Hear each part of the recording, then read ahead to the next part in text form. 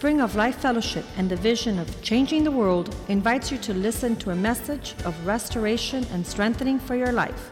Let's listen to our guest. Amen.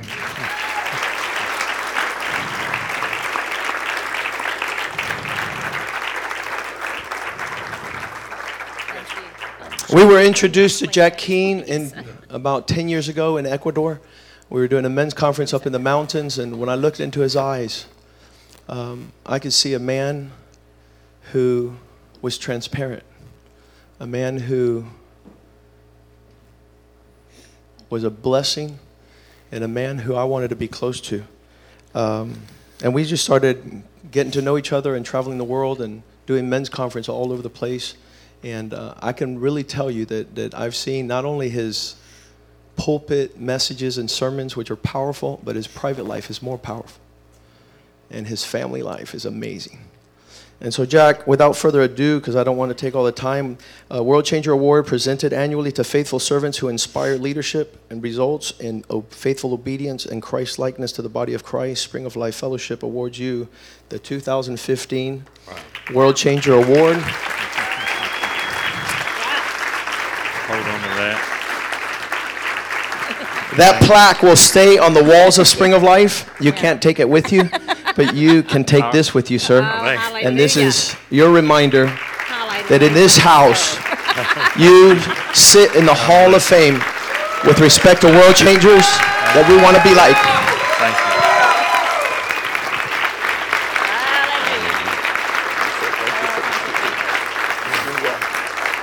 you. And Miss Betty Keane, you could open this for Jack, and this is what is behind the World Changers Award. It's not just a lot of hype. It's not just a lot of words. Our support and finances in this world-changing house is for people like Jack and Betty Keane. Glory! Wow.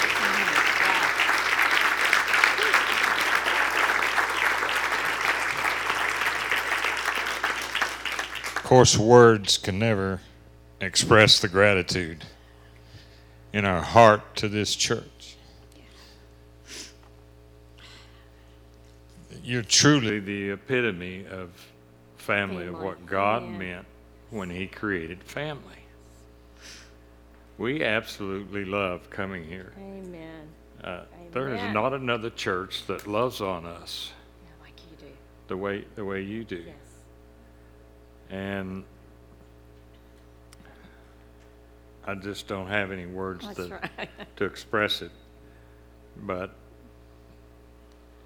you know, what's interesting, so many of you always say, I love you. And my only response is, I know. Yeah, that's right. We can tell.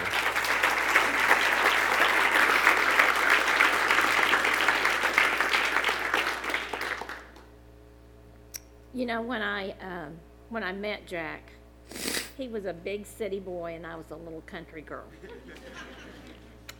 And I'm always amazed that God would use us to minister to whomever.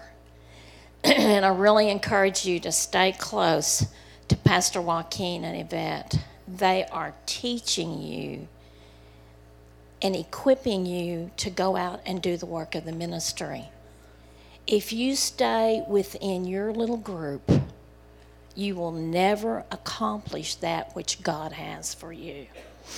I can't tell you how many antique stores I've been to, not to buy something. I can tell you. Hush. She's a principal. But God will show me somebody to pray for. Can't tell you how many places we've gone that God says, go over there and touch that person. You know, He's not just wanting us to touch the people in our lives, but He's wanting us to touch the unlovely, the ones that nobody else wants to have anything to do with. And tomorrow, you will have opportunity to do that where you work, out on the street. And I just encourage you to do that because our pastor from Tulsa, Pastor Billy Joe, who's passed away, he taught us so many things, but he said, you will never sit in these seats You cannot sit here. You got to get up and go do something. And the only way we've been able to touch people is to get out of our seat. Go and do. Give somebody $5. I used to give students at ORU $5 because that was all I had in my purse. God's blessed us back so many times. Yeah. But thank you all for having us. We do love you. I don't put much on Facebook, but I said I love these people because they're family, and we pick up right where we left off. Amen. The last time we were here. So Pastor Joaquin and Yvette, thank you so much for inviting us here, for being our host. It's been wonderful. We have a couple more days before we have to go back home. But we're excited about what we get to take back with us. And Cliff and Patricia, we love you so much. They go with us. We're just always so glad that they're with us. And Patricia's my crime partner. But look, thank you so much. I want to give honor where honor's due. To my wife. Tomorrow, it'll be 47 years.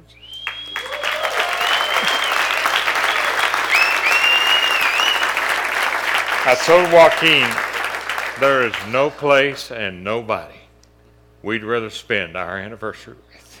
Yeah, that's right. Amen. Amen. We would come here just to spend our time with you. So thank you. And thank you. You're welcome. One more. Thank you. Thank you. Okay, great. Please be seated. Y'all are sitting, I'm going to sit. Well, I love that barbecue video. I'm just overwhelmed with the effort and the organization and the sacrifice that so many made for that to happen yesterday. That was a huge function. I mean, I coordinated events for Dr. Cole for 15 years and worked with football stadium personnel and convention centers, and I know what it takes for something to come off excellent. And let me say something, Yvette and Joaquin are not just teaching you. They live. They live what they believe. And so yesterday, I said, who's organizing this? George and I have been friends since we met, but I didn't have any idea he had those organizational skills. And a couple other men I talked to said, hey, I didn't do that much. My wife did this. She's done a lot more, et cetera, et cetera. So there's a great big thank you for them in behalf to glorify God that I think they deserve, because there's people touched yesterday you may not realize till we get to heaven. Yes. You know, we don't, because some sow, some waters, but God brings the increase. And I want to thank George for doing such an incredible job of pulling that thing off. And all the teams, they each worked hard. And so I went around yesterday. Some of you didn't realize it. I went around, and I have a few pictures also this morning. And I was amazed at the quality. Somebody kept saying after we tested or tasted the food, "Do you want to throw that away?" I said, "No, I'm going to keep that one because I'd like to finish that later." And actually, my favorite rib was spicy, and I liked that. And it didn't win first place, but it was first place for me. And let me get over here to But before I go too far, let me introduce our guests. Betty's already acknowledged and mentioned Clifford and Patricia Hare. Clifford is our International Director for Faithful Men Ministries. They're from Jacksonville, Florida. They drove 5 or 6 hours. And their oldest son, Ryan Hare, and his wife, April, and their sons, Seth and Titus Hare, also drove down Friday night from Jacksonville. And then my longtime friend and commission man, John Freeman, who many of you know, who's moved here from California and is now up in Lakeland with his son Cole Freeman, who was named, dedicated, baptized after Dr. Cole, his name, and then John lives up there and is remodeling a house called the House of Cole. And his son eventually will move into that and attend. He's attending Southeastern University, his son. So it's an incredible story, but many of you know John, so please continue to love on them. And they're probably going to have to start their drive back after this first service. But I was impressed yesterday with all the work behind the scenes. I was also surprised as I went around to the different sites to see what they were cooking, how they were preparing it, the equipment. As a matter of fact, we were graced by being able to share time Friday night with Carlos and Veronica Estrada and meeting their 3 sons. And so as we were coming here after the graduation, Carlos was talking to his brother on the phone, and he's telling me, you need to get a certain kind of grill. Well, it's 9 o'clock Friday night, and they decide we better get a grill. I'll see you at 7 in the morning. Hello? Yeah. So we're rushing. It's 5 minutes till 9. I said, go on in, Carlos. I'll come in. And I got my knee walker, and I went in. And so I said, well, here's a Brinkman. This is a good deal. It's kind of I have. It's economical, and it does the work. A big grill. His eyes immediately go to a Weber. And that's probably the top of the line and most expensive one. But because he's filled by the Holy Spirit, it was on sale for $99. He gets that box with his arm, we go out to the car. And so I was amazed at how well they did with that little grill and to get to tie for first place. In my conversations with many of you and even with Yvette, I said, I'm amazed at how creative Cubans are. And she said, hey, we are the MacGyvers of this world. We can take anything and make it into something. Now in Texas, those are the Hispanics, the Latinos. I mean, they are hardworking, believe it or not. They are, I take my car to them, Here's some duct tape and a coat hanger. I don't have the money right now. Will you make it run? And they can do it, It may be chick-flop, chick-flop, chick-flop, chick. But hey, we're still moving forward, kind of like my knee walker. And so there was one of the first team sites that I came up on. I thought, wow, I've been to Walmart a whole bunch of times, but I never had the revelation of a shopping cart from Walmart until I saw this yesterday.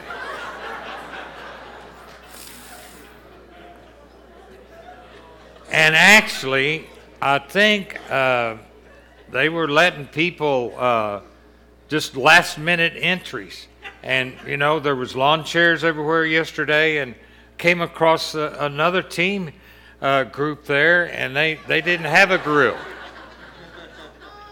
And see, some of y'all never thought of this. And if you'd allowed hot dogs, I'm thinking, hey, I got a leaf rake. You could stick those wieners on, and cook those.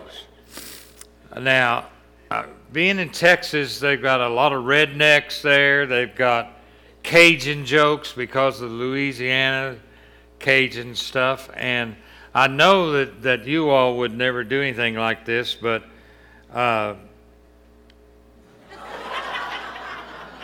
is that creative or what, you know? And I'm sure it's very clean, but when Joaquin said, "Hey, you're from Texas, and you love barbecue, and you cook for the school barbecue and everything," he said, "Would you be a judge?"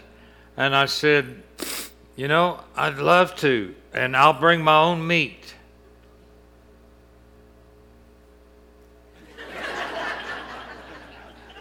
Now that's a Texas steak. Now I want you to know all of the grilling, I saw a lot of really neat smokers and grills and all that. But remember, everything in Texas is big.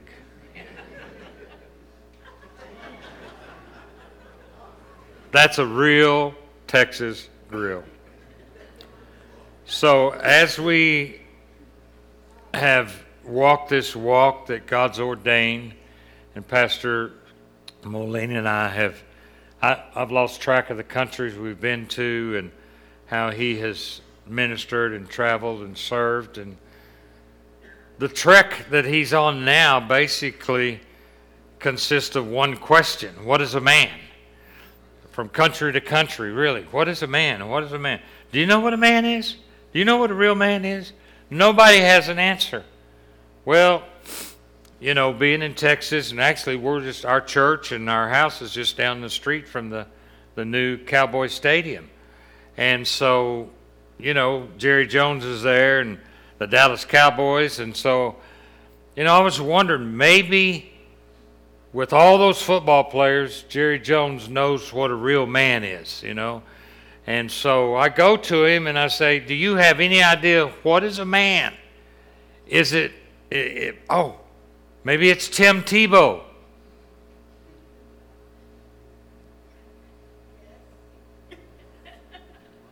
And Jerry said, "I'll tell you one thing. If he's a real man, he's a cowboy." As a matter of fact, Jack, look down on the stadium field. Right now, there's a man running on the field. Now, that's a real man.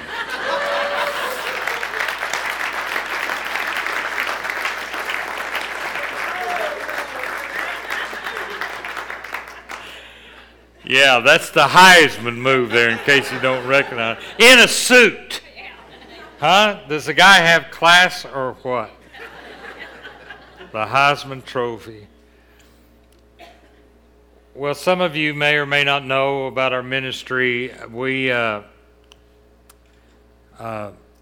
went to work in 1987, moved to Texas from Oklahoma, which was like a Red Sea experience, crossing the Red River. We knew this was going to have to be God if we were going to move from being Okies to Texans. And went to work for Edwin Lewis Cole at Christian Men's Network, and worked for him and served him as associate minister for 15 years. And he went home to be with the Lord at the age of 80 in 2002.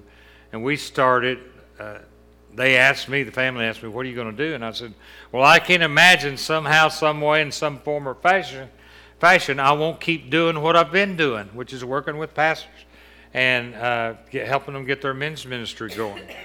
And so we formed Faithful Men Ministries. Can you there we go.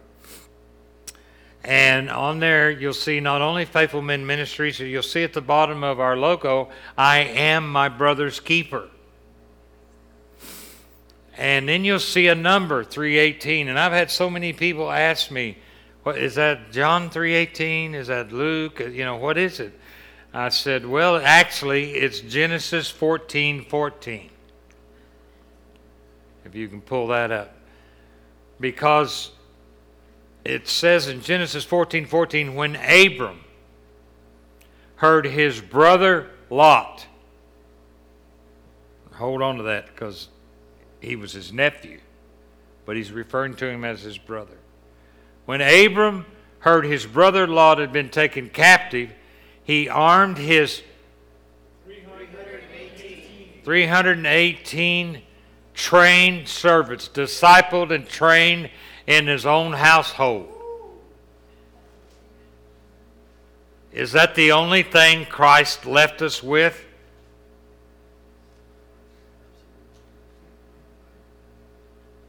Go make disciples. God did it with 12. What else you need? Okay? You need further explanation. Well, it's interesting that in this particular moment, when Abram heard that a brother, wasn't because it was his nephew, it wasn't because he was a blood relative, he's referring to him as his brother in the Lord, part of your family of God. When he heard, he got 318 men that he'd already trained up. He was ready. He got 318 men who were willing to drop what they're doing and go after him and pursue him. Because in the 16th verse, it says, so he brought back all the goods and also brought back his brother Lot, he didn't say his nephew, and his goods, as well as the women and the people. 318 men that come storming into a city, they're going to get what they came after, and they're going to come back with more. My challenge to Pastor Molina when we first met in Cuenca, Ecuador, he heard something that was in his heart, that was the drumbeat to his heart that he was marching to, that was driving him. Truth, confrontational truth, wrapped in unconditional love and mercy. And he's like, I've never heard anything like this before. This is my story.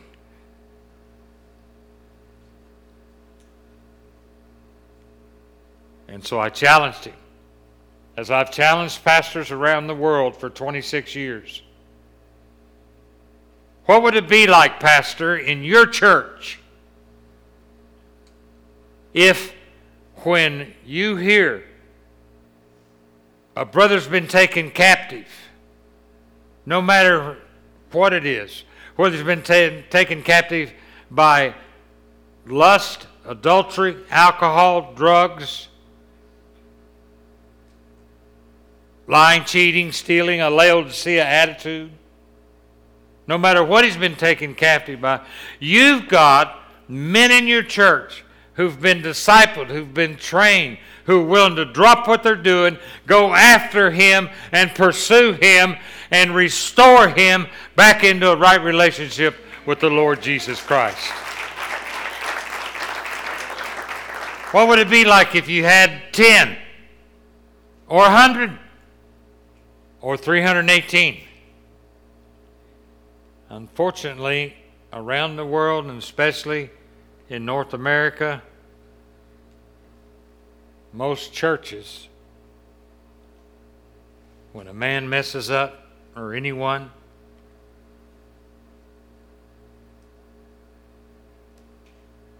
what do?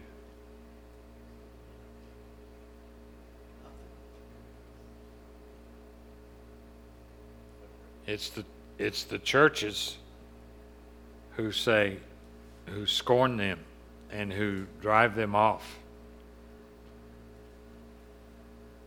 That's what family is supposed to be there for.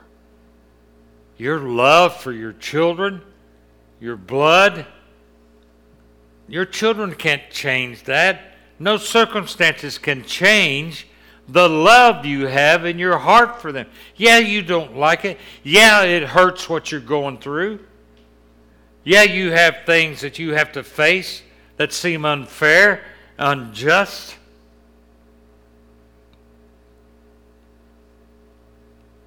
But the church has become the world's worst for killing their wounded. And that's why we hooked up. Because this man's DNA is that right there. You see, he doesn't just teach and preach something. He lives a life of what he believes. Now, I'm not exalting him above Jesus Christ, but he's the shepherd over this. He's the senior pastor. He's the one that God has given the vision, and he must have and be surrounded with men and women of God, people who are family, who want the same DNA. It's who you are. Because, see, you and I only live what we believe. You can think about stuff and do it and this and that, and you can wonder about it, you can dream about it, but I'm telling you, in life, you live and do what you really believe. I'm going to ask everybody to pass your checkbooks in because I want to know if you really believe in tithing.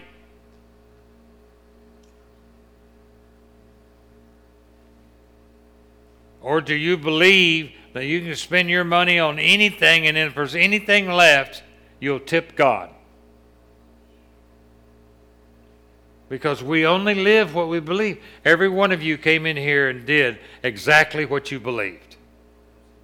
You sit down in those chairs. Why? Well, because you thought it would hold you. Right? Is that it? Can I make it any simpler? You live what you believe. Now, if you walked in and I sat down in a chair and maybe the leg was a little bent and it went to the floor when I sat down in it from eating all that barbecue yesterday,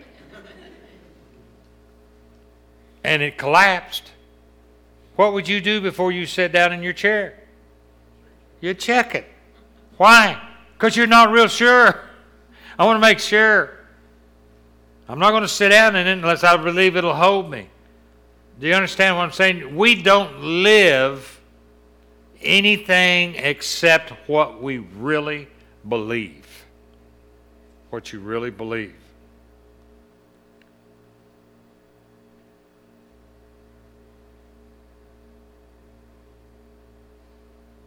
Betty and I, and our family, and our walk with the Lord, our 5 children, our 12 grandchildren, our marriage, our life, our journey, the ministry God has opened for Betty in Christian school as a principal, a teacher, a coach, compares in no way with what we would have thought God would do in our lives or use us. God's ways are above our ways. His thoughts are above our thoughts.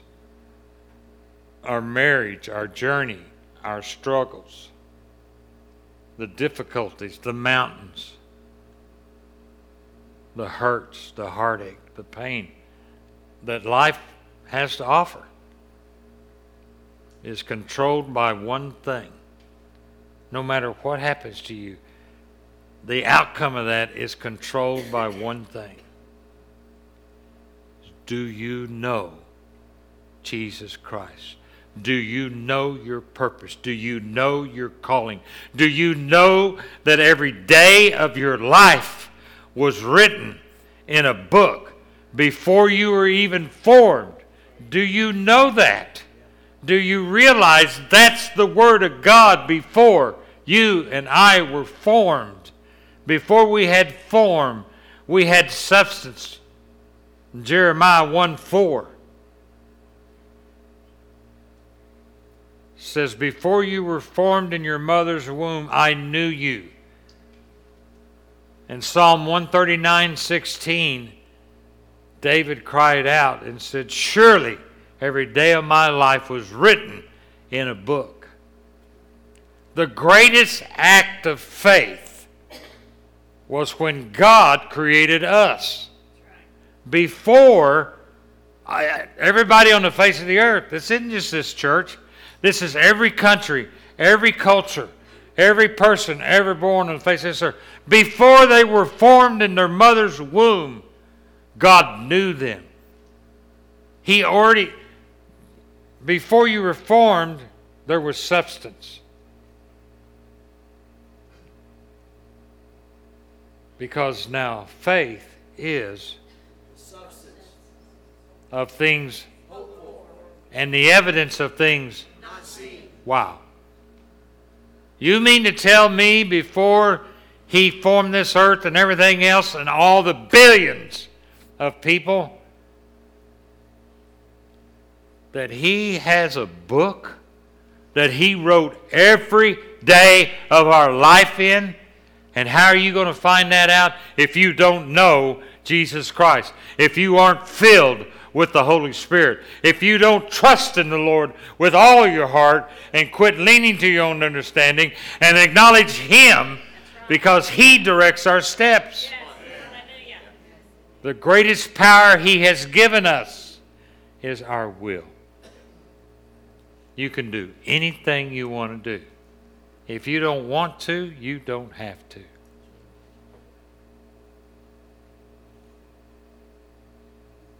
The greatest power we have is the power to choose.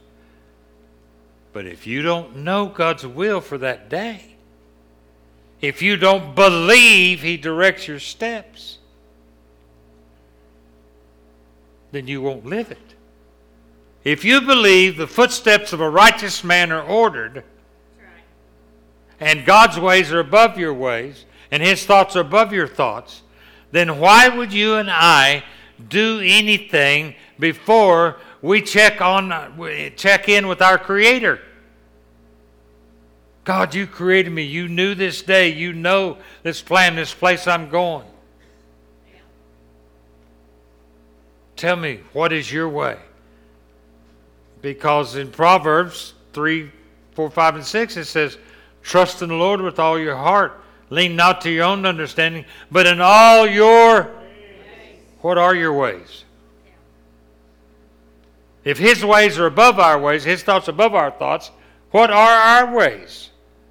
Well, see, my ways are different than Betty's ways because her life is surrounded by students and parents and families and educators and sports and basketball players and so on and so forth.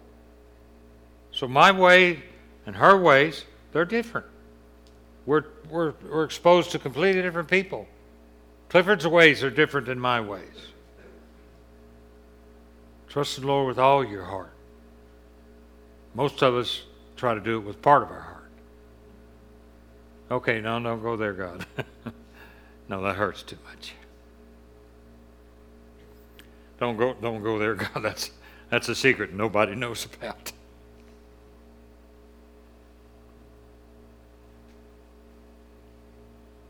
You can't. It's humanly impossible to love God with part of your heart. You either love Him with all your heart or you aren't capable of loving Him. That's why it's not by might, it's not by power, but by my Spirit. I mean, it's absolutely asinine, insane, stupid, ignorant to think that we have the intelligence and the intellect to handle everything that comes into our life. Until one day, bam! You're holding your father's bullet-ridden body in your arms. And you didn't ask God anything about that day. But at that moment, I looked up to heaven and said, why did you let this happen? Blaming God. That's what Adam did. He was a real man, huh? He was the first man, right? Yeah.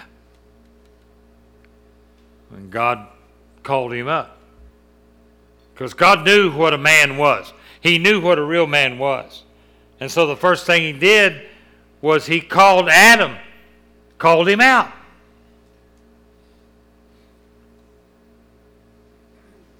Did you do what I told you not to? Well, it's the woman you gave me. Hello? Everything was fine till you did. No, everything wasn't fine. Because God saw something. God saw something He'd put there. And there's that one place that can only be fulfilled and satisfied by the Spirit of God, the Word of God, and the promises of God. But the most important thing is the character of God.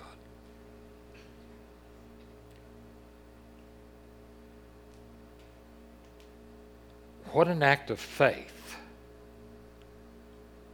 on God's part. Is that faith or not? The fact that God's given us the capability to reproduce and multiply and we're made in His image and be able to physically reproduce and have a baby. Does that baby know how to do anything? What if out of the womb it goes, leave me alone. I can handle this. Come here, Mama. I'll call you when I need you. I'm hungry. I mean, that's stupid to think that way, isn't it? It's unrealistic. But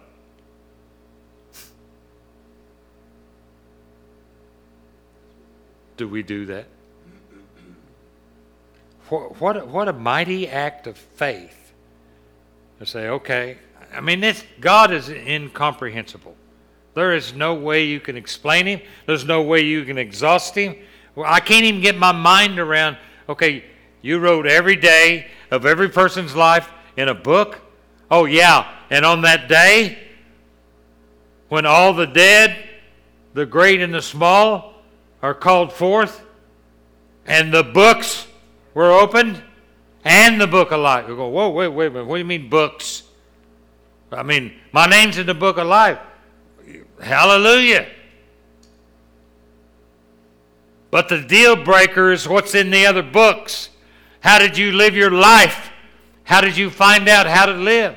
Oh, I was pretty smart. I used 12% of my brain.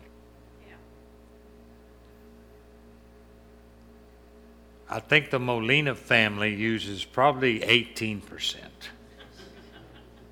They are really, really intelligent. I mean, doctors, lawyer, you name it. Brain surgeon. I told Betty, I said, there's a lot of brains there in that family. They are smart, you know. Sometimes the devil tries to intimidate me and think, well, what do I have to say? I mean, these guys are studied, they're proven, and it's amazing. Jules and everybody. I could go on and on. But we're still only using a small part of how God created us to be. Because we want to do things our way. And God has written every day of our life. I'm not going to go that direction, but I want to lay a foundation here so that you understand. The area of teaching that Pastor Molina is leading you right now in faith. Because you're asking the question, you're walking through this midweek. Jesus said, when I return, will there be any of faith?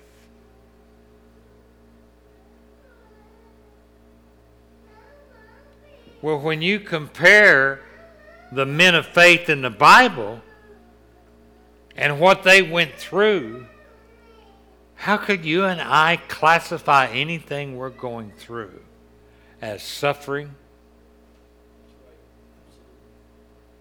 I've had people tell me, oh man, you've gone through it. You've suffered so. Don't use that word. Nothing I've gone through compares what my Savior went through for me. Persecuted? No, you know, get off of that little rocking horse. You know, get out of your pity-potty corner. Throwing a fit, taking your ball home because they're not playing the way you want to play.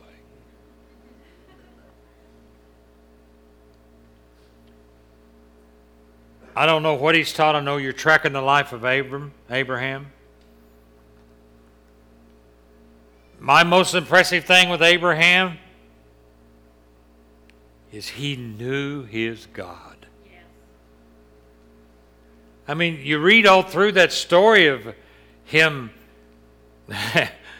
having his son go get the wood and push the wheelbarrow and everything, and the two servants are going, and they got to the base of the mountain. What blows me away is I'm going, wait a minute, look at this. He told the servants, stay right here. We'll be back. No, wait a minute. You're going to be required, and you've agreed to sacrifice your son. But that's not what he was focused on. He was focused on who his God was. He knew his God. He knew the character of God, the nature of God, every aspect of God, the faithfulness of God, the promises of God.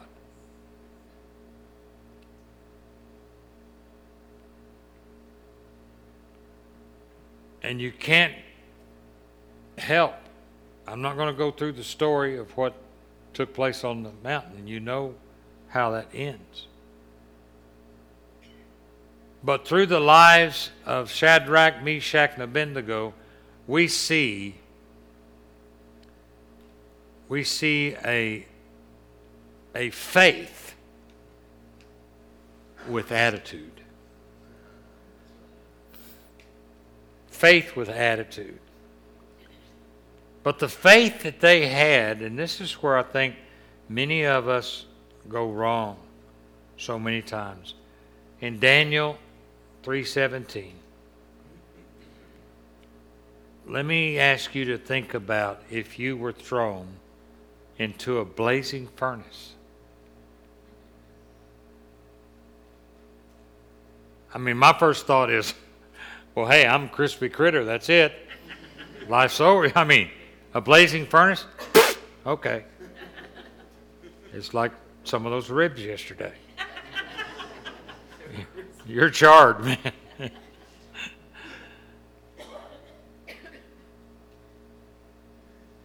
But their faith said, if it be so, our God whom we serve, I hope I'm reading from the same version, our God who we serve is able to deliver us from the burning fiery furnace, and he will deliver us out of your hand. But if not, be it known unto thee, O King, that we will not serve your gods, nor worship the golden image which you set up. You see, most of us in that situation will be searching and implementing and crying out for a faith that will keep us from the fire. Right? Oh my God, no, he wouldn't do that. No, God wouldn't do that.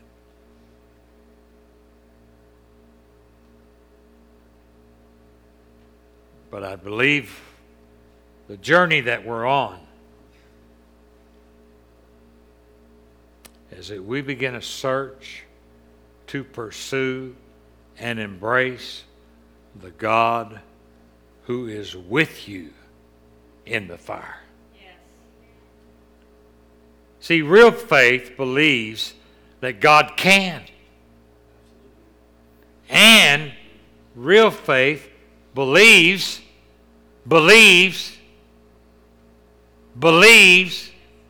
he will. But still trusts him if he doesn't. See, it was their faith that got them thrown into the fire. Yeah.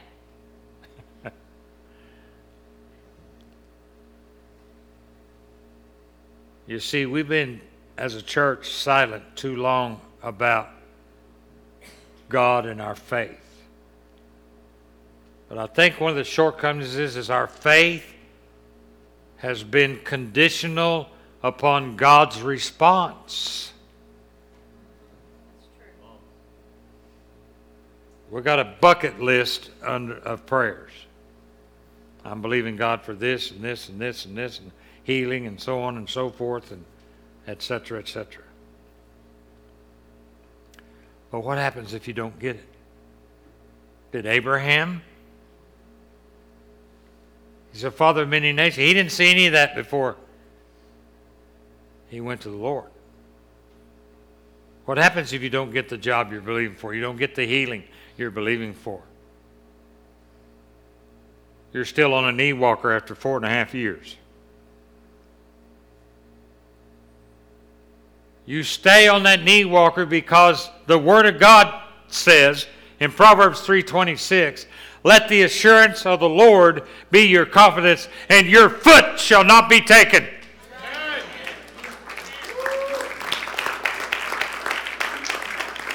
I may walk funny, but I still got my leg.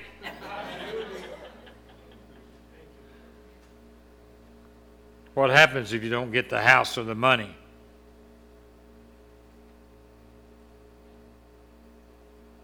Is your faith conditional upon His response? Is your faith conditional on whether you get what you want?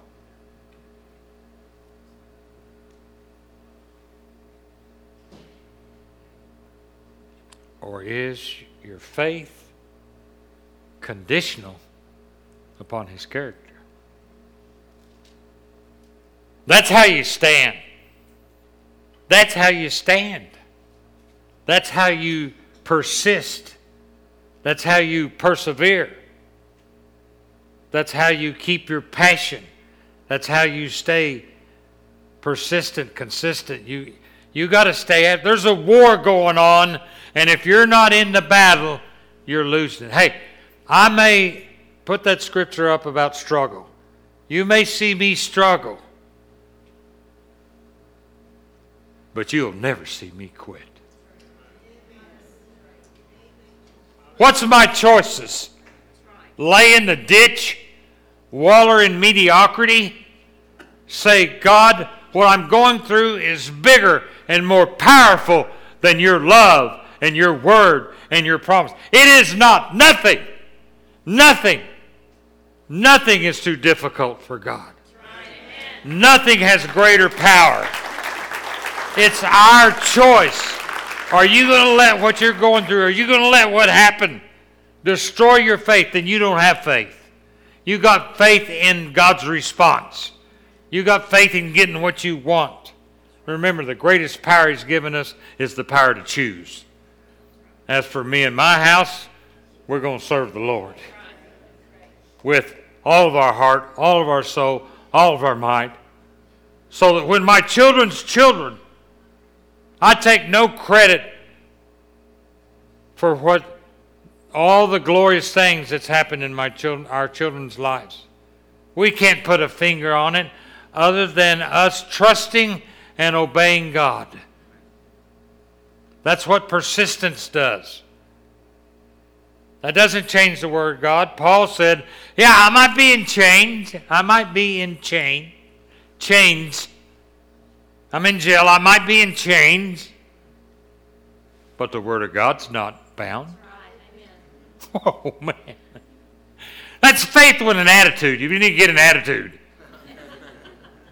You talk about your kids having an attitude. Do you have one about your faith and your God and your Creator and what you were called for, what your purpose is? You see, we've taken the Scripture and we've turned it around, tried to understand, interpret it in our little finite brains. To say that, oh, Romans 8:28, oh, all things work together for good. They do not. That's not what that Scripture says. It's just taking part of it. Oh, brother, all things work together for good. Really? For who? You forgot to read the rest of it. For everybody? It says three qualifications. For them who love God and are the called according to His purpose. When you love the Lord, when they ask Jesus, what's the greatest commandment? Oh, He said, you want it? Get ready. To love the Lord with all your heart, all your soul, all your mind. Oh, and I'm going to throw this one in for free. The second greatest commandment? love your neighbor. And here's the problem. As yourself. That may be the hardest thing to do because you know the way you really are. But that's a lie. The truth is what God says you are, what He created you to be, what He called you to be, your purpose for these 80, 90, 100 years, whatever you're here for. Because on that day there's going to be an accounting for your faith. It's impossible to please God without faith. I'm telling you, you're at the most critical, crucial place and moment in your journey in this life because God's directed your steps right here. You never could have convinced me anything good would come out of finding my father murdered except the guy who did it would have to pay for it with his life. I wanted him to come groveling back to me, crawling on his hands and knees, begging my forgiveness, repenting, and still having to pay for what he did. Aren't you glad that God doesn't use that on you and me? But how many of us think it's not fair? Where's the justice? Forgiveness is not fair. When are they going to have to pay? They don't have to pay. Somebody already paid. That's our problem. We're looking at people. God said, vengeance is mine. Really? I made a vow to my dad, to a dead body. I'll avenge your death and I'll bring your murder to justice. But when God told me, you go to that man and you ask him to forgive you, I'm saying, you don't understand. Now that was stupid. What you're asking me to do is humanly impossible. Hello? That's what this walk is about. That's our problem. We think all things are possible because we can handle it. You can't handle it.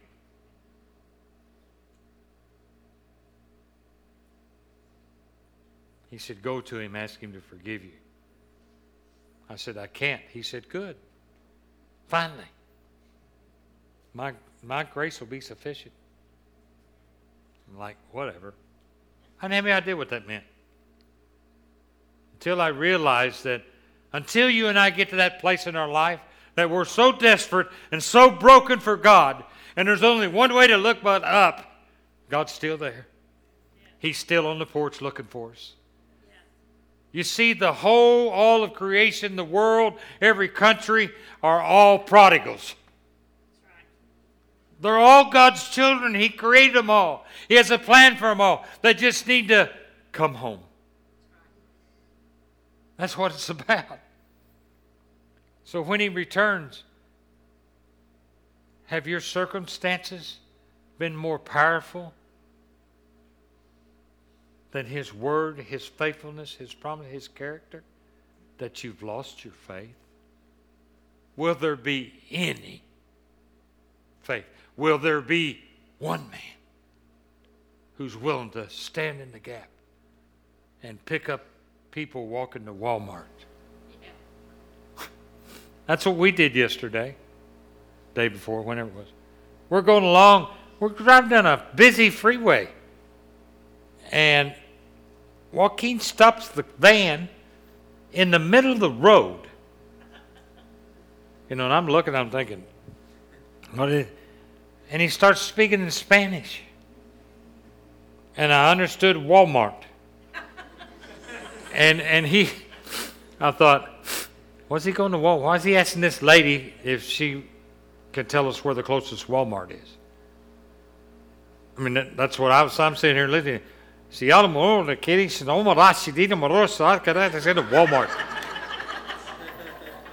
What's he asking her about Walmart? She comes off the sidewalk and opens the van door in the back seat, and I thought, what is she getting this? She's getting in the car, Joaquin. Yvette climbs over into the back seat. She gets in the car. He asked her if she needed a ride to Walmart. She had her Walmart apron on. She's from Cuba, 3 months, working at Walmart. Joaquin says that's one thing about Cubans. They're not coming here looking for a program and all the assistance. They'll work their butts off. Oh, excuse me. I'll tell you words in the Bible, ass. Anyway. I'm sitting there, and I brought money with me, we're here, an anniversary. And the Lord said, bless her with $60. And my thought was, I had somebody I was going to get some money to while I was here. So I got my money out and rolled it up, and I got Joaquin's attention because I'm submitted to him and his authority. And I showed it to him. He goes, so we got to Walmart, and we got ready to get out, and I had Joaquin give her the money, and he handed it to her. She goes, no. Joaquin says, no, we want to bless you. And she began to weep. She sobbed and wept. She said, it's my birthday. Who knew that? Did you know it was her birthday? What do you know about anything? Everything you know you get from God. Who are you? What do you know? Who are you getting it from? How are you finding out? He directs your steps. Ask him what he wants to do in your life that day when you go to the grocery store, when you get audited by the IRS. I don't care what it is. God directs your steps. You go to the hospital. I handed out 288 books in the hospital to people that didn't know Jesus.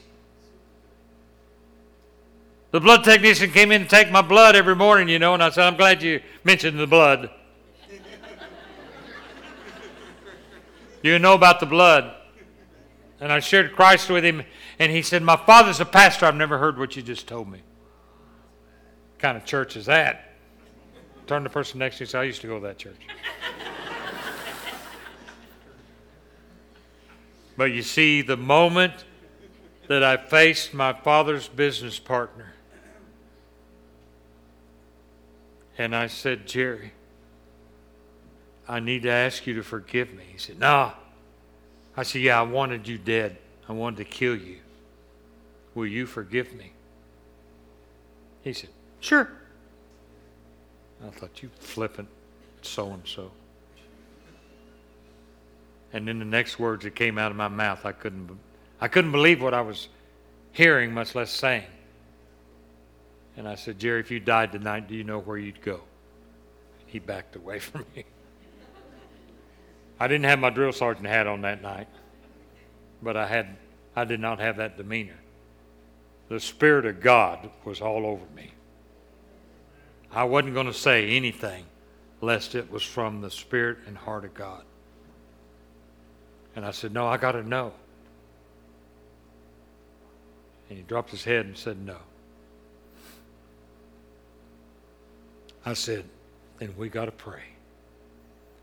And he and I stood in front of the building where my father was murdered and prayed the sinner's prayer. And he accepted Jesus Christ. And then he said, can I pray something else? I said, sure. He said, Father, I thank you that you've taken something that was meant for bad and turned it to good. And that became our scripture, Romans 8:28. And we hugged and we cried and we sobbed and we wept and we talked a while, and I turned around to leave, and the Holy Spirit said, now you got the cleansing. And I can launch you in the direction I've called you to go. And I realized that the vow of vengeance had just been fulfilled God's way. Not our way. Our way for vengeance is against people. We're hunting for somebody to blame. God's vengeance is against the kingdom of darkness. There was another soul snatched out of hell. Because that's His way. That's the greatest act of faith, was when He created me before I was formed in my mother's womb. I want to ask you to stand and run over. Pastor, will you join me? And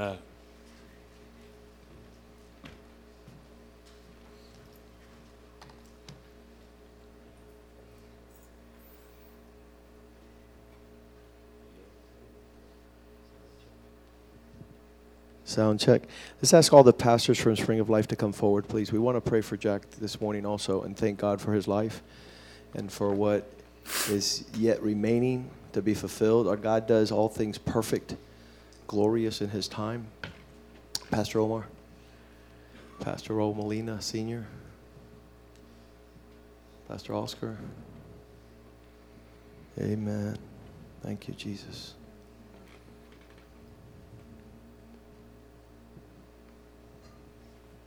whatever Betty. you're going to pray for me, I want everybody to receive that. Amen. Betty, come next to your husband. Everyone.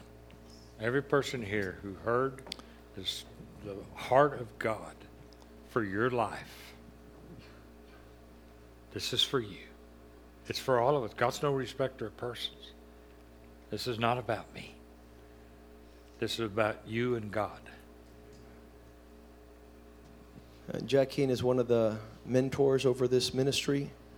He's one of the fathers over this ministry. Years ago, about 5 years ago, I said, Jack, I want you to be a father over this house. And he says, I wish I could, but the proper place is for you to go and speak with G.F. Watkins. And so there's not many people that would do that.